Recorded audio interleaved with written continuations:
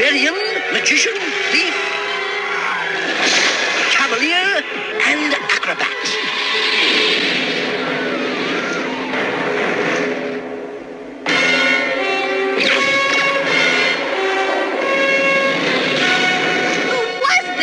That was Venger, the force of evil. I am Dungeon Master, your guide in the realm of Dungeons and Dragons. D&D. What the boys in Stranger Things are into is Dungeons and Dragons, a game that does not simply make a one-time cameo as in E.T., but is artfully woven into the language and framework of the story. The fantasy role-playing game first came out in 1974. It grew in popularity in the late 1970s and 80s, establishing a subculture of enthusiasts drawn into its emphasis on intelligence, camaraderie, and imagination. Before long, multiple books were published elaborating on its intricate rules and concepts. By 1981, D&D had an established 3 million players and was widely associated with geek culture. The game is accredited not only with bridging the worlds of fantasy and gaming, but also for establishing a successful blueprint for role-playing games. Tactical Studies Rules TSR, which published the game, created 2 distinct iterations after their initial roll and wave of popularity. The first was more simplified and accessible, aimed at the general public. The second, referred to as Advanced Dungeons and Dragons, AD&D, was for more serious players and required greater knowledge and fluency. As we see in the beginning of Season 1, Chapter 1, The Vanishing of Will Byers in Stranger Things, D&D is typically played around a table with a board, dice, and miniature figurines. These figurines represent specific characters with specific specialties. For example, in the kids game in the Willer basement, Mike plays the dungeon master, the game's referee, and storyteller. Lucas plays a knight, Dustin plays a dwarf, and Will plays a wizard. The group as a whole is referred to as a party. Each character plays an important role in the overall campaign, while also developing individual attributes and powers. A campaign can go on for hours, even days, as the party problem solves battles, gathers knowledge, embarks on various adventures.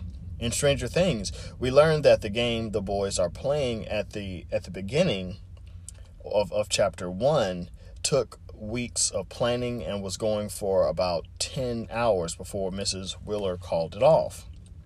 It is easy to see D&D's appeal to Mike, Will, Dustin, and Lucas, 4 boys with active imaginations and a love of adventure. It is not hard to see how it operates as a metaphor for real-life exploits and foreshadows events to come. For example, in that opening scene in Chapter 1, Will is forced to face down the Demogorgon himself. Lucas advises him to fireball it, while Dustin tells him to cast a protection spell. Will decides to fireball, but rolls a 7. He needed a 13 or higher, meaning he was defeated by the Demogorgon. Not long after finishing the game, of course, Will is chased down and snatched from his shed by a mysterious monster the boys referred to as the Demogorgon. Such connections between the game and real life, particularly in assigning names to things outside of ordinary experiences, recur throughout the series. These kids were big D&D nerds, explains Matt Duffer, so they can understand this through the Dungeons and Dragons mythology and terminology. And that makes everything that's happening easier to understand for the kids than it does for the adults. They have been introduced to these concepts before. And then, of course, they have their Mr. Clark, their 1980s Wikipedia. So it's fun and it's challenging for the characters to figure out what's going on. They have to use what's at their disposal, which is Dungeons and Dragons and their science teacher. Numerous terms used in the show thus originate from Dungeons and Dragons, although they are not so much exact correlations as approximations. So, what is a Demogorgon?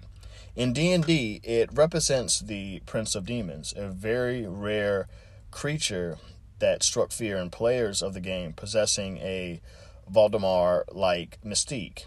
In the D&D Monster Manual, its stat block reveals devastating powers and protections. We see it represented in the game as a dual-headed, lizard-like creature. Confronting it is, in the context of D&D, meant near certain death. Such demonic creatures and characters led to what the BBC describes as the great 1980s Dungeons and Dragons panic. Gradually, as the game increased in popularity, some parents became concerned about its influence on young minds, particularly after 2 teenage fans of the game committed suicide. There was no evidence that D&D was responsible for their deaths. Conservative Christian groups denounced it as an occult tool that opens up young people to influence or possession by demons. Concerned parents, meanwhile, launched the action group Bothered About Dungeons and Dragons, BAD, in 1983, blaming the game for encouraging Satanism and sex, perversion, and suicide, among other things. While the controversy eventually waned, it speaks to how unfamiliar role-playing games were at the time and how subversive its influence on fantasy and the supernatural was in more traditional homes. For the characters in Stranger Things, however, it offers a useful framework to explain and articulate their real-life encounters and adventures. In Chapter 5, The Flea and the Acrobat, for example, Eleven flips the D&D board upside down to illustrate that Will is hiding in another dimension. Like the Veil of Shadows, explains Dustin. The kids look the term up in a well-worn copy of the D&D Expert Rulebook, the 1983 edition. The Veil of Shadows is a dimension that is a dark reflection or echo of our world. It reads, "It is a place of decay and death, a plane out of phase, a place with monsters. It is right next to you, and you don't even see it." Likewise, 11 uses the Demogorgon figurine to explain that there is an actual monster in the Upside Down that poses a threat to Will and others. When Will is finally rescued in Season 1, Chapter 8, The Upside Down, we once again see the boys gathered together around a D&D board in the Willow basement. And once again, the events in the game resemble what transpires in real life. This time, the story revolves around a lost knight, a proud princess, and a weird flowers in a cave. While misinterpretations vary amongst fans of the show, the internet developed something of a conscience around the knight being Chief Hopper, the princess being 11, and the weird flowers being the Demogorgon eggs or vines that began to spread underground in Season 2. You're all so nerdy, it makes me physically ill. Fired the hub. We drew the Demodogs away so El could close the gate. But now, for some insane reason, the Russians appear to be trying to reopen it, which just destroys everything we risked our lives for. By we, you're including Lucas? Yes, of course. So all that shit you told me, Lucas was there? Yeah. My brother, Lucas Charles Sinclair? Yes. I don't believe you. Wait, so you believe everything about El and the gate and the Demodogs and the Mind Flayer, but you question your brother's involvement? That's correct. Makes total sense. You need help with that? No. Well, I mean, it's taken a while to Yeah, no shit, Sherlock. Alright, so if we don't find a more efficient method to stop these fans, we're never gonna find help. And your ice cream buddies are screwed. Yeah, with that attitude they are. Jesus. I'm just being realistic. I mean, we made it about 0.3 miles in 9 hours. Then we had to walk 3 hours down that tunnel, so I'd estimate 10 miles back to the elevator, which should take us approximately 12 and a half days.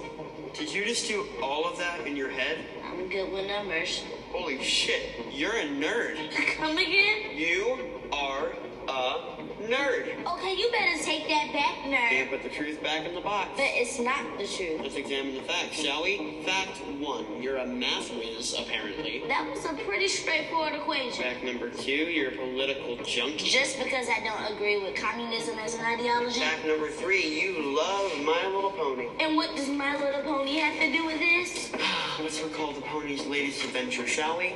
The evil centaur demon Tyrant turns Applejack into a dragon at Midnight Castle, and then Megan and the other ponies have to use Rootik's magic to defeat his Rainbow of Darkness, saving them from a lifetime of enslavement. All the pink in the world can't disguise the irrefutable fact that centaurs and castles and dragons and magic are all standard nerd tropes. Ergo, My Little Pony is nerdy. Ergo, you, Erica, are a nerd. And how do you know so much about My Little Pony? Because I'm a nerd. The fearsome Thessalhydra, meanwhile, might represent the Mind Flayer, which Will triumphs over in the game, and later with help from his friends in real life. What is the Mind Flayer? When Will first sees it in the early seasons and chapters of Season 2, he calls it the Shadow Monster. The term Mind Flayer is introduced by Dustin in Chapter 8, the Mind Flayer. Dustin not only seems to have an encyclopedic knowledge of D&D, he also loves giving things names. See also Demodogs and Dart. As Mike explains the characteristics of the Shadow Monster, the hive mind, the brain, the desire to control, Dustin once again thinks in D&D terms. Like the Mind Flayer, he says. They look up the term in Will's D&D expert rulebook and immediately see the connections. It has tentacles, it is highly evil, and as Dustin explains, it enslaves races of other dimensions by taking over their brains using its highly developed powers. With all of the D&D terms used in the show, the parallels are not intended to be exact. In D&D, for example, the Mind Flayer is a humanoid that only resides in subterranean places. The Mind Flayer in Stranger Things, by contrast, is an enormous spider-like creature towering in the sky. The Duffer Brothers drew from a range of inspirations from its form and characteristics, including the work of H.P. Lovecraft. Then they went looking through a D&D manual to see if they could find something similar. That's when they found the Mind Flayer. It has nothing to do with the shape or the way it looks or the particles, explains Ross Duffer, but the fact that it moves from dimension to dimension, infecting the minds of others in order to control them and spread itself. I can't remember everything else, but it's everything that we were talking about with our Shadow Monster. In Season 2, the boys also get new D&D-based character roles. When newcomer Max asks to join the party, Mike declares that all the roles are filled. He is the Pedalon, the Holy Knight leader. Lucas is the ranger, the warrior and hunter. Dustin is the bard, well-versed in spells and language. And 11 is the mage, the wizard with special psychic powers. Max suggests that she could be the Zoomer, but the suggestion is completely rejected. It appears that Mike sees her as a threat to the group's cohesion and focus, similar to how Lucas felt about 11 in Season 1. There are a couple of other significant references to D&D in Season 2. Among Will's drawings and self-portraits, we see one in which he is Will the Wise, Chapter 4. In fact, he is called Will the Wise. In this role, he is not a victim or freak or zombie, but a wizard-like creature, violently leading a group into battle. Mike also believes Will has true sight, a D&D term that indicates the ability to see invisible creatures and objects, detect illusions, and penetrate alternative dimensions. Perhaps Mike reasons Will's episodes aren't flashbacks. Perhaps they are real visions into the Upside Down. Just as the Clash's Should I Stay or Should I Go was not merely used as soundtrack but interwoven into the characters and storyline, so similarly, Dungeons and Dragons is far more than a prop or nostalgic game reference. It offers a symbolic mythology through which the characters and audience navigate their adventures.